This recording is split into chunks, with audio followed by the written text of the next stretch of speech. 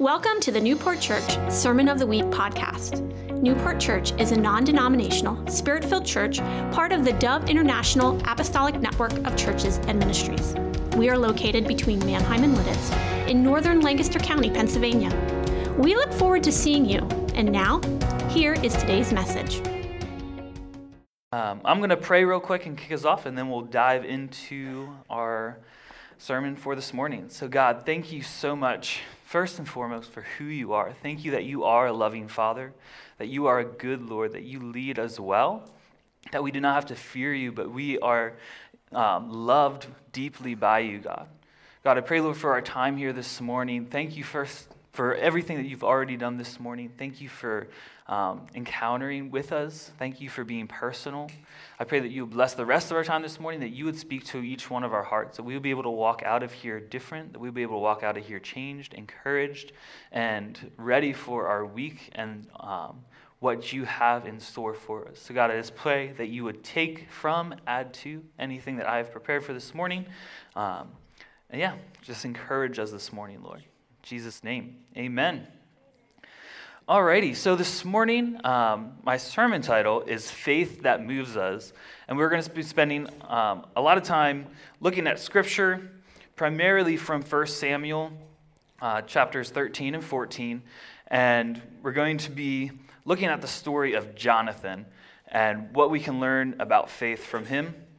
But before we dive in to there, since we're starting in the middle of a book, I kind of want to paint a little bit of a picture of where we're picking the story up so that we can have a little bit more context of what the situation is and where the story's at when we start here this morning. So throughout this morning, we're going to be pulling out different truths that we can apply to our lives that initially might seem pretty foundational or simple in some regards. But if you truly take these truths, believe them and apply them to your life, I believe them to be extremely transformational as well as foundational. So, a backstory here of where we're picking up the story in 1 Samuel. Earlier in 1 Samuel, we see that Samuel, at a very young age, was dedicated to the Lord, and the Lord blessed him, and he became a prophet over Israel. And a prophet in those times heard from the Lord and essentially helped lead the nation with the word of the Lord. So he was the prophet over Israel, and as we see that established, we see that later on there's this nation called the Philistines that attacks Israel, and they actually take the Ark of the Covenant. If you don't know what the Ark of the Covenant is, the story of Moses, the Lord had Moses build this box to house special things that the Lord has done to remind the people of Israel of God's faithfulness. It had things in it, and it was gold-plated, and it had things like the tablets that the Lord gave to Moses with the 10 Commandments on it. It had a jar of manna that the Lord provided for them in the wilderness. It had Aaron's staff that budded and grew from a staff to pick Aaron. So all these things were in the Ark of the Covenant. And in the Old Testament, the Ark of the Covenant actually also represented as housing the Spirit of the Lord. So it was very important. The presence of the Lord was in the Ark of the Covenant. And the Philistines came, attacked the Israelites, took this Ark, took it back to their nation, and they actually placed it in a temple of one of their gods. And long story short, because of the presence of the Lord, essentially their God's temple started falling apart, like statues was falling down. They fixed it and fell down again. They're like, all right, this is too much for us, so we're going to return this to the Israelites, let them deal with it. So they randomly just, power of the Lord, kind of caused them to return the ark. So I'm just hitting some big points throughout 1 Samuel up to the point we're starting. And then after this, Israel, as Samuel gets older, he's trying to pass on leadership to his sons that were not actually following the Lord too well. So things weren't working out, and the Israelites came and they're like, hey, we see all these nations around us. They have kings, and we want a king. Like, it's great having the Lord speak through you and whatever, but we want a king moving forward. And it wasn't necessarily the Lord's plan, but the Lord's like, their hearts are hardened. This is what they want. And instead of me being their king, they want an actual human king. So let's give it to them. And in comes King Saul. Through a series of testing, Samuel chooses Saul, and Saul is appointed as king. And then this is kind of where our story is starting to pick up. Saul makes some very bad mistakes, makes some decisions against what the Lord has instructed him to do, which causes the Philistine army to then turn on Israel in essentially a full-out war. And last thing before we dive into today's scripture is 1 Samuel 13, 5 through 7, paints a picture of the last thing that happens before we're going to dive deep here.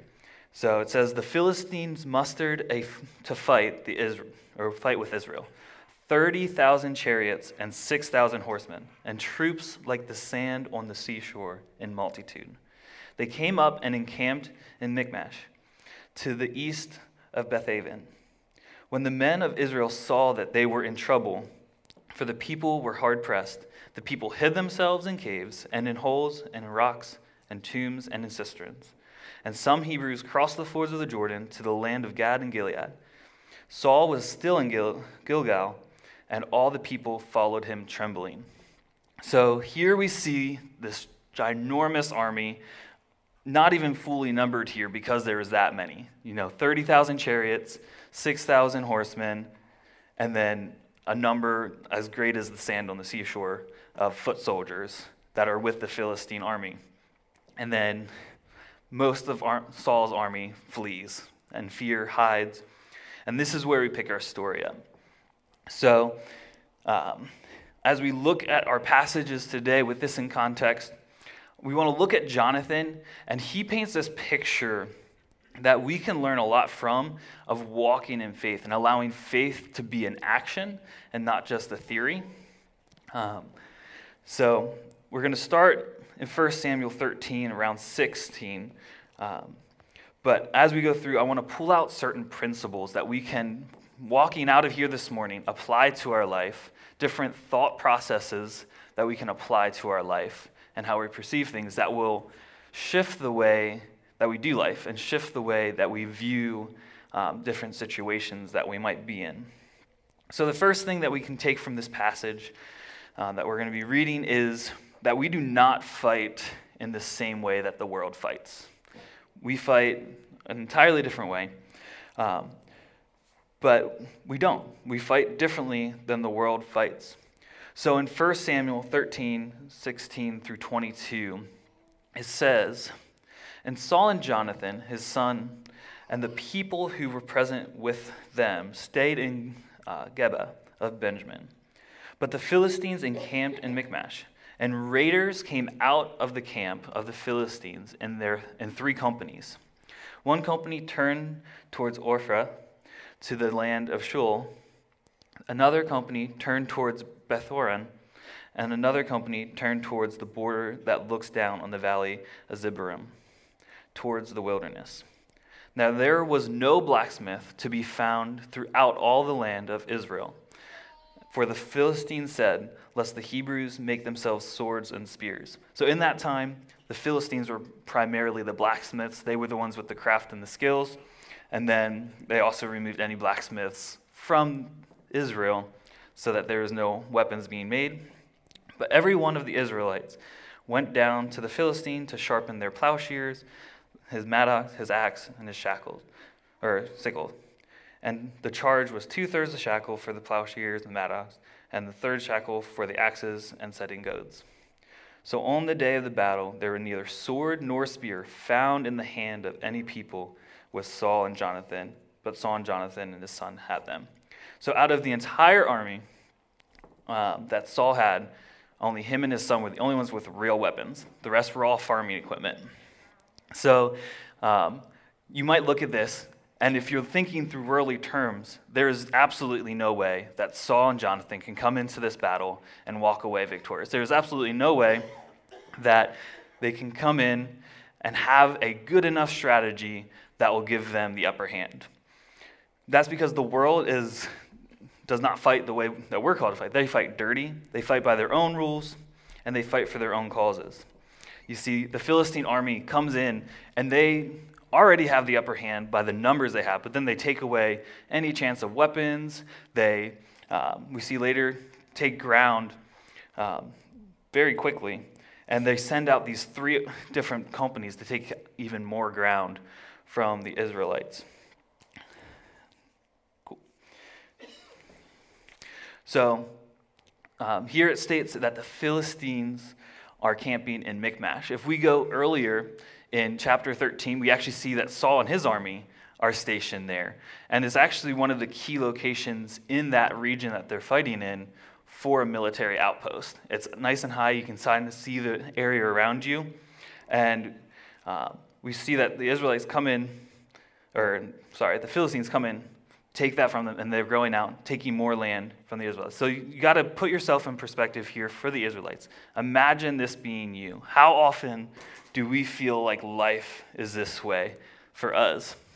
I know that there's been times in my life where looking at the tangible, if we were fighting on the same terms as the world, if we were playing by the same rules, I would have been wildly outnumbered, and I would have no chance of victory, no chance of success in what seemed to be around me.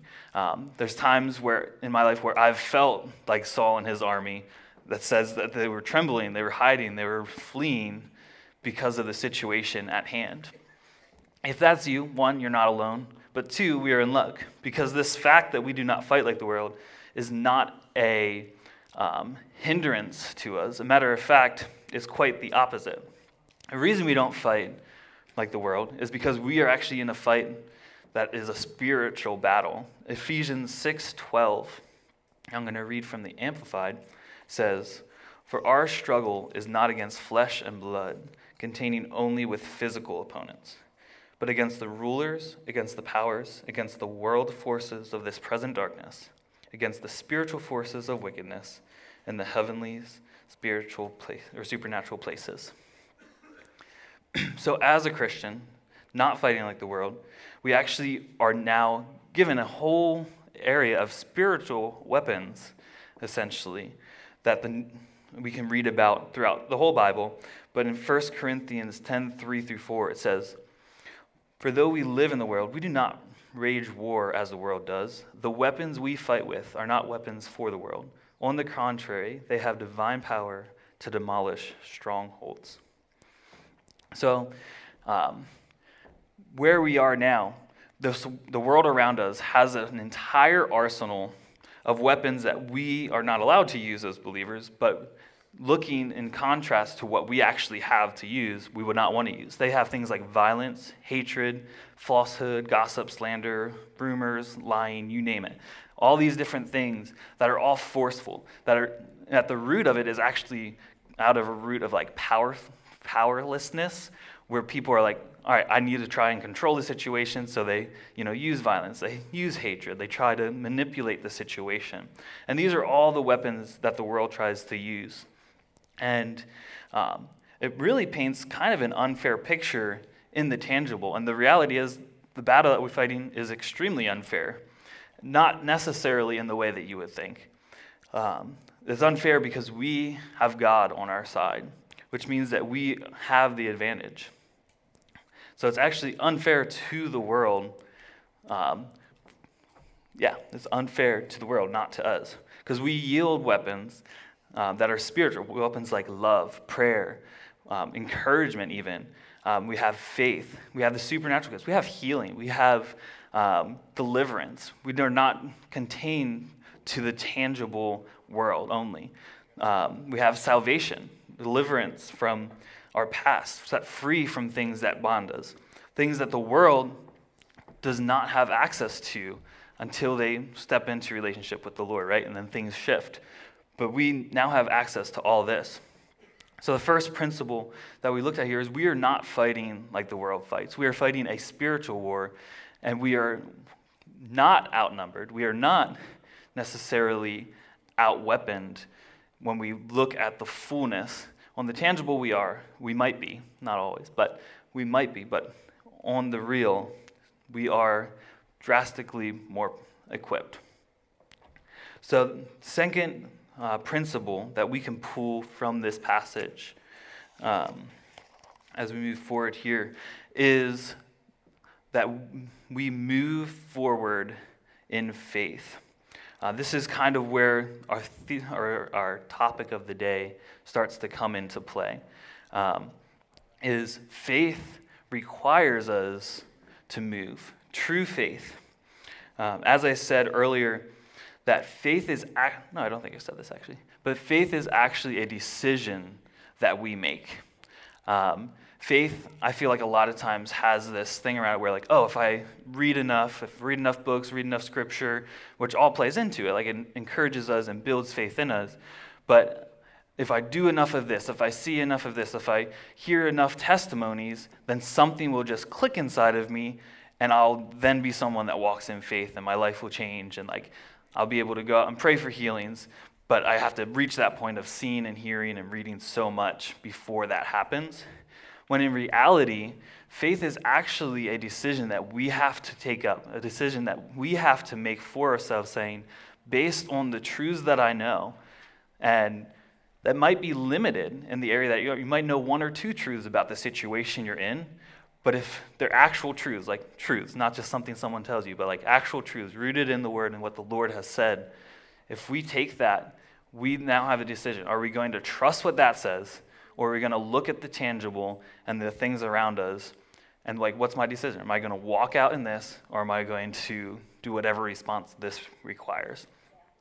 So faith is a decision that we must make as believers if we're going to put it into action. So there's several things that we can learn about moving forward in faith in this next section. So I'm going to read it kind of in portion. But the overall we're going to look at is from chapter 13:23 all the way through 14:14. But I'm going to start with just 3 different verses here at the beginning of 14. It says, "One day Jonathan, son of Saul, said to his young armor-bearer, 'Come, let us go over to the Philistine outpost on the other side.' But he did not tell his father.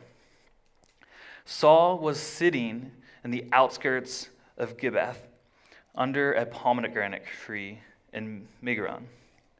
With him were about 600 men, among whom was Ajah, I don't know how to pronounce that name, but that's it, who was wearing an ephod.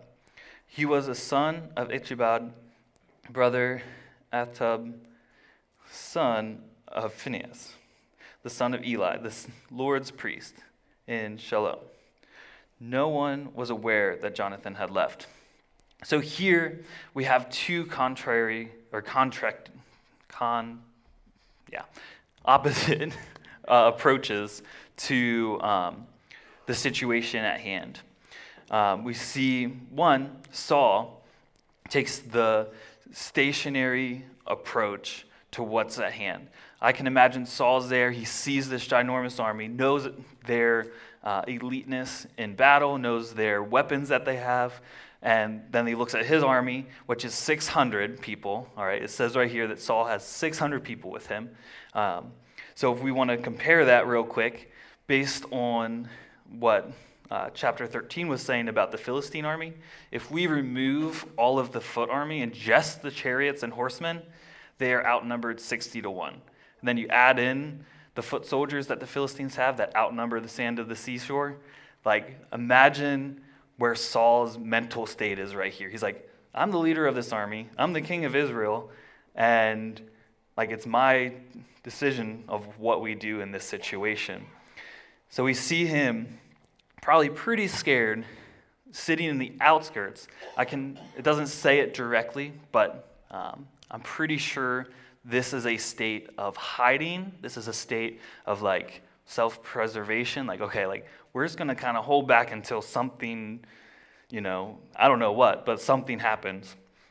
So we see him sitting there under the tree, and it's kind of in this fearful state of staying. See, he's stationary, he's staying, and he's just sitting there. Now, I'm sure he was trying to think up stuff, but his actions speak louder. He was sitting still.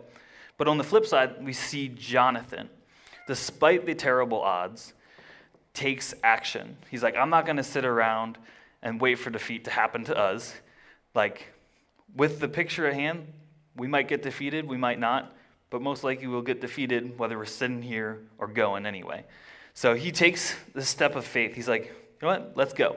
So one incredible truth that we can take away from this for Jonathan is that as believers, as the church, we are called to be on the offense.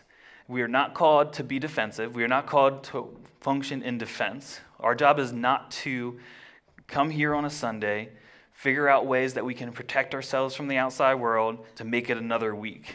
The Great Commission is not to, not to stay, protect, study the Bible, and make sure we do not get overcome or brainwashed by the evil around us.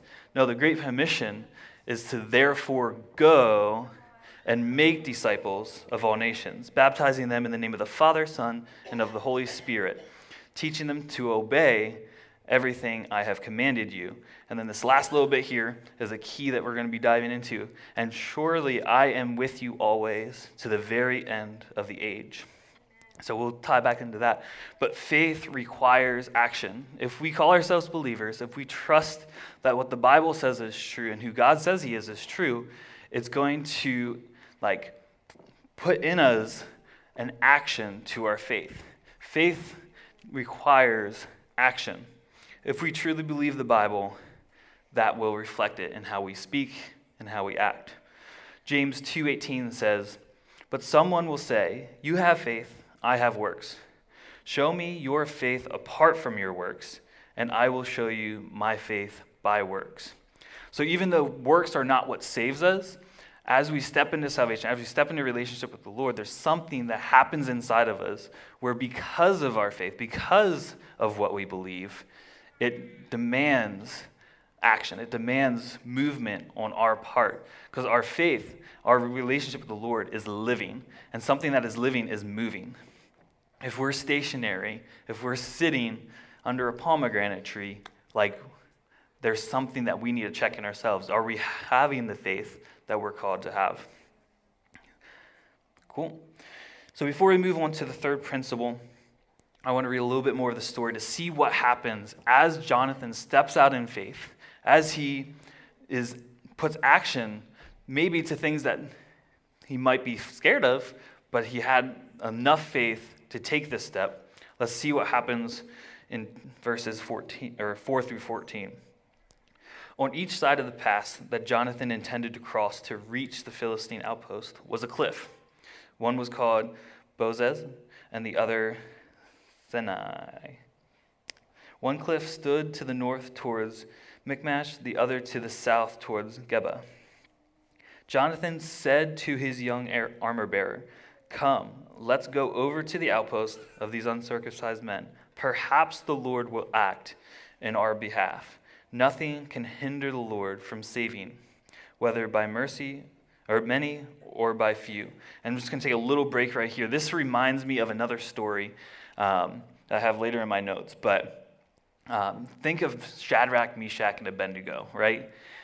This statement, when I read it, reminds me of that perhaps the Lord will act on our behalf. They take a step of faith not to bow down to a statue. And for those that don't know, Shadrach, Meshach, and Abednego is in Daniel. There's a king created a statue forcing them to worship it, but they believed in the Lord and refused to worship any other god. So they take this stance. The Lord comes through and rescues them from the fiery furnace. But as we continue here, we see a parallel in this story of God's faithfulness with an act of faith. As his people step out in faith, the Lord is faithful. So, picking up in verse 7, "Do all that you have in mind," his armor-bearer said. "Go ahead, I am with you, heart and soul." Jonathan said, "Come on then, we will cross over towards them and let them see us. If they say to us, 'Wait there until we come to you,' we will stay where we are and not go up to them. But if they say, 'Come up to us,' we will climb up, because that will be our sign that the Lord has given them into our hands."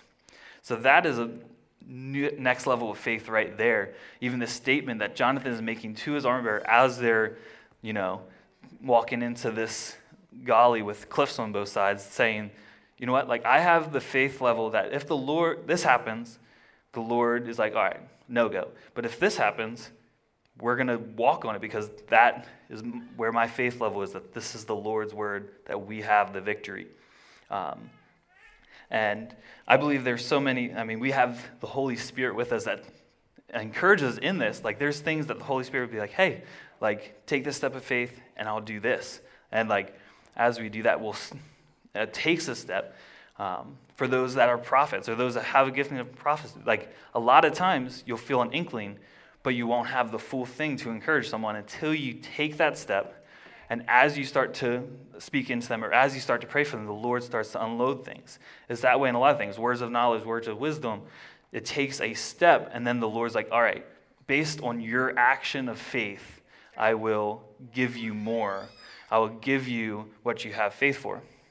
So we see that in this story here. And then look what happens in verses 11 through 14. This is where it starts to get exciting. So both of them show themselves to the Philistine outpost. Look, said the Philistines, the Hebrews are crawling out of their holes where they are hiding him. The men of the outpost shouted to Jonathan and his armor-bearer, come up and we'll teach you a lesson. So Jonathan said to his armor-bearer, climb up after me. The Lord has given them into the hands of Israel. So Jonathan climbed up using his hands and feet, which is a position of vulnerability. They could have taken them out, Sometimes the way the Lord calls us into things is different than we would do it. It might seem vulnerable at some points, but climbing up using his hands and feet up this cliff face, and his armor-bearer right behind him. The Philistines fell before Jonathan, and his armor-bearers followed and killed behind him. In the first attack, Jonathan and his armor-bearer killed some 20 men in an area of about half an acre. So we see here of this incredible battle that takes place between Jonathan, his armor-bearer, and 20 of the Philistines, based solely on their first step of faith. If they would have never taken that first step of faith, they would still be hiding with his dad in, the pomegranate tree, cowardly trying to figure out how to preserve themselves yet another day. So, just a recap there. That point is we need to step out in faith. Faith needs to move us if we're going to call it faith. The third point that I want to pull, and the third principle that we can apply to our lives, is kind of coming out of this passage we just read, is the victory comes from the Lord.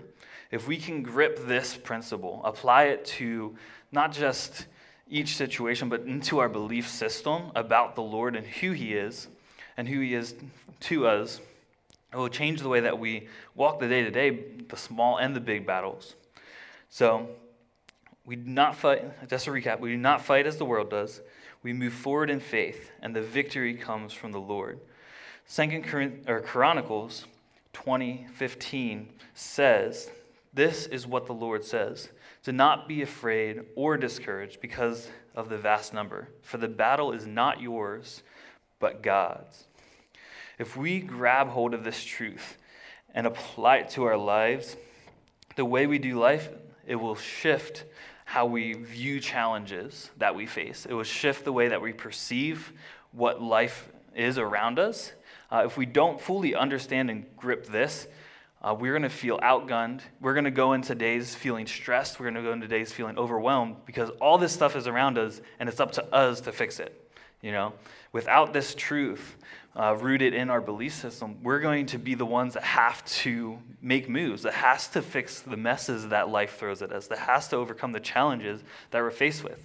We're the ones that's going to have to, work out our finances to overcome this, unexpected expenses that are coming our way. We're going to have to be the ones to work out family issues that are not at all caused by things that you have done or whatever it might be. It's up to us if we don't have this truth. If we don't believe this truth, the overwhelming truth or reality that's perceived here is it's up to me. It's me against the world. and I have no chance, right? But if we can shift that mindset to this reality that the victory is the Lord's, then it will drastically change how we step out in faith. All right. Cool. So with this in mind, I'm going to read the next portion here. And remember, we're picking up right after that battle that Jonathan, his armor bearer, had with the 20 that they defeated. So this is the very next verse. It says, "And there was a panic in the camp, in the field, and among all the people. The garrisons and even the raiders trembled." So the garrisons, different translations here, but that was the raiding parties that went out. Those garrisons and raiders. So not just the people that saw the battle that Jonathan just had were trembling, but it says essentially the entire Philistine outpost, the entire Philistine army started to panic. And it said the earth quaked, and there became a very great panic. And the watchmen of Saul and Gibeath of Benjamin looked, and behold, the multitude was disappearing here and there. Then Saul said to the people who were with him, "Count and see who has gone from us." And when they had counted, behold, Jonathan and his armor bearer were not there. So Saul said to Ajah, "Bring the ark of God here," for the ark of God went at that time with the people of Israel. Now while Saul was talking to the priest, the turmoil in the camp of the Philistines increased more and more. So Saul said to the priest, "Withdraw your hand." Then Saul and all the people who were with him rallied and went into battle. And behold, every Philistine's sword was against his fellow, and there was very great confusion. Now the Hebrews who had been with the Philistines before that time, and who had gone up with them into camp, even they also turned to be with the Israelites who were with Saul and Jonathan. Likewise, when all the men of Israel who had hidden themselves in the hill country of Ephraim heard that the Philistines were fleeing, they too followed hard after them in battle. So the Lord saved Israel that day, and the battle passed beyond Bethaven. So Jonathan and his armor bearers' first act of faith, first attacked in this action of faith, and God gave them the victory. But then out of that encounter, out of that first step of faith, there's kind of this rippling effect where now the entire enemy camp starts to get confused, starts to panic, starts to freak out, like, what is happening here? And it's kind of this divinely inspired panic that goes throughout. People that shouldn't be afraid, that has an army of maybe thousands or hundreds of thousands, is panicking over an army of 600, right? And it, ultimately of 2 that's initiated this first attack. And then earthquakes happen. That's only, God established. Men cannot make earthquakes happen. So Saul and his men that were initially afraid starts to be encouraged by what's taking place, by God's intervening with the battle. So this kind of faith that Jonathan has is a compounding kind of faith. He had the faith to, all right, let's go out. But if this happens, let's, just stay back. If this happens, then we go. So that's the next step. First step of faith was, all right, maybe we'll go out. Next step was, if this happens, all right, let's have that step of faith. And then they went up, had the battle, and it just keeps growing. So each time that we trust the Lord and he comes through, our faith grows. But it's not just our faith that grows. One of the most powerful things from this passage, at least for me, that the Lord was bringing out is that as they stepped out in faith, it was not just their own faith that grew, but it was the entire Israelite army. And beyond that, it was those that have turned away from the Israelites and, traded to the other side. They came back because they were encouraged by the faith of what the Lord was doing. And then those hiding and all that kind of rallied together. So faith in action is actually contagious. And with this, the worship team, you can start making your way up. But because of Jonathan's faith, Saul and his men joined. So when you act boldly in faith, your faith will encourage others to walk out in faith. As you walk out in faith publicly around those around you, whether believers or not, there is something that stands out. There's something where people are like, they're not coward in a way. They're not in fear. They have this level of faith that is kind of appetizing. Like, I kind of want to have that level of boldness, that level of courage. And as the Lord comes through, we see a shift happen in other people's life. And then going back to Daniel 3, when I mentioned Shadrach, Meshach, and Abednego, as they had the faith to say, no, we're not going to bow down to your gods. We're going to bow down only to the true Lord and Savior. What happens was the Lord saved them from the fiery furnace, and then that whole region, King Nebuchadnezzar was like, wow, this God is real. And it kind of increased his faith, no matter however that shaked out. But in that moment, wow, the realization of who God is was expanded greatly. And then we also see in 1 Thessalonians 3:7, it says, "For this reason, brothers and sisters, during all our distress and suffering, we have been comforted and greatly encouraged about you because of your faith, your unwavering trust in God, placing yourselves completely in his loving hands." So here we see that Paul and those with him were greatly encouraged by the faith of the church in Thessalonica. Someone that we look up to in the Bible, Paul, was encouraged by the church in Thessalonica. For me, that's encouraging, because it's not like a tier thing. It's not like, the people that are, great, up here in leadership can only affect the people down the line with their faith. But it works all directions. So you might be like, I'm not someone of influence, so walking out in faith won't necessarily encourage others, but it will. So Jonathan acted boldly in faith, and his faith inspired others to join the battle. But the bottom line is found in verse 23. The Lord rescued Israel that day.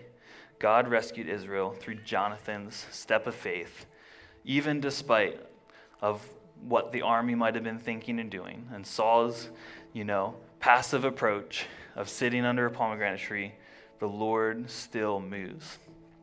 Maybe there's things in your life where you're passive in. Maybe there's things where you are just sitting on the sidelines, on the side of Gilgal, trying to, keep your distance from the trouble at hand. Try to keep your distance from the overbearing battles and struggles and things that seem to be overtaking you in life.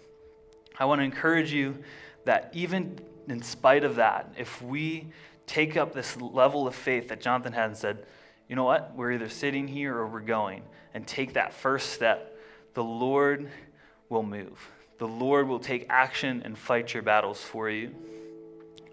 So, to recap the morning here and to challenge you in these many different ways, and I'll have the prayer ministers come up as well if you would like. And as I am stating some of these things and it resonates with your heart and God's highlighting certain things, I encourage you to not take the passive approach on that, but to take action and to take faith in the things that the Lord's encouraged you in this morning, whether that's coming up to one of the prayer ministers and asking them to pray into it with you. Maybe it's grabbing a friend next to you and saying, hey, this is what the Lord is showing me this morning, and I just want to share it with you, or can you pray for me? But the first thing is, we are not called to fight the way the world does. Is there any areas in your life where you're trying to use the tactics that the world uses? Is there areas where you're using violence or anger, hatred, falsehood? Maybe there's things where you're trying to use lies to get through it. Is there areas where the Lord's calling you to shift your battle tactic? Is there areas of your life where he's saying, all right, let's get over this way of thinking where the world might present a certain way of battling the things in life? If there is, I encourage you, talk to someone around you. Let them pray for you and ask the Lord, but just you and the Lord, like, Lord, how do I shift this thinking? How do I move forward from this place? Second thing is we are called to move in faith. Faith moves us. So is there areas that you are sitting dormant in? Is there areas that the Lord is like, hey, let's get up, let's take a step. Like, I'm here with you, but it takes you taking that first step, and we'll go great places. So what area is he calling you to take action in? I want you to take some time, ask the Lord to increase your faith, to just take that first little step. Some of us have been stationary for a while, so it's going to be scary maybe in some areas to take that step, but I encourage you to pray into it. Say, God, increase my faith. And then finally, the victory is the Lord's. There is nothing we face in life that is too great for us, because the Lord is the one that's fighting our battles. So I challenge you, as the worship team plays here, take time just you and the Lord. Soak in that reality. Spend some time in that reality. And then verbally ask the Lord to take charge of any area that he highlights where you're holding on to it. Any battles that you have been trying to get victory in without bringing the Lord in, ask him to highlight those, and then verbally, just you and the Lord, say, Lord, I give you that battle with whatever. I give you this challenge with whatever. And it doesn't have to be big things. It doesn't have to be that, 60-1 outnumbered battles. It can be tiny things, things that might not seem huge, but every victory is the Lord's. He doesn't call us to fight the little ones ourselves, and he'll cover the big ones. He covers all of our battles, all of our challenges. So spend some time just you and the Lord this morning in that, and then if you feel like you want to come up and get prayer for it, or grab someone around you for prayer, please do so. And just my last encouragement here before we go into a time of worship and ministry is that our faith is contagious. So live in a manner of spreading faith, live faith boldly, live faith openly, in a way that other people can grip hold of it and be encouraged. Out of that spirit of encouragement that Cherie was talking about, our faith encourages other people. So I'm going to pray. We'll transition into a time of ministry here. And then, I'll pass it over to Cherie if she has anything maybe, but no, we're good. So God, thank you so much that you are Lord over all, that you do not throw us into this world to battle ourselves, that you do not throw us here to work things out, but you are the one that holds the victory. Every victory of every battle that we face, Lord, that you are the Lord over it, that you bring the victory, God. God, I pray, Lord, this morning that you would raise in us this level of faith to take action, that our faith would have feet, that our faith will have hands to do the things that you're calling us to do. I pray, Lord, that any area that we, or myself even, God, that we're taking the passive approach, where we're sitting and trying to let it blow over, that there would be just this encouragement and this raise of faith to take action in the directions that you've called us, God. Thank you that you are greater than anything that we might face. God, you are so good. We love you, God.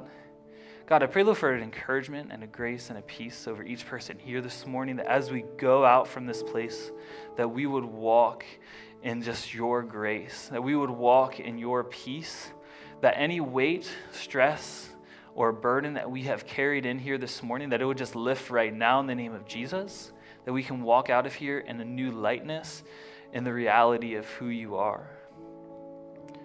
God, we love you. Thank you, Jesus. Thanks for listening today. We would like to invite you back to our services starting at 9:30 a.m. on Sunday mornings. For more great content from Newport Church, check out newportchurch.net or visit our YouTube channel. To get the right one, search for Newport Church in Elm, PA.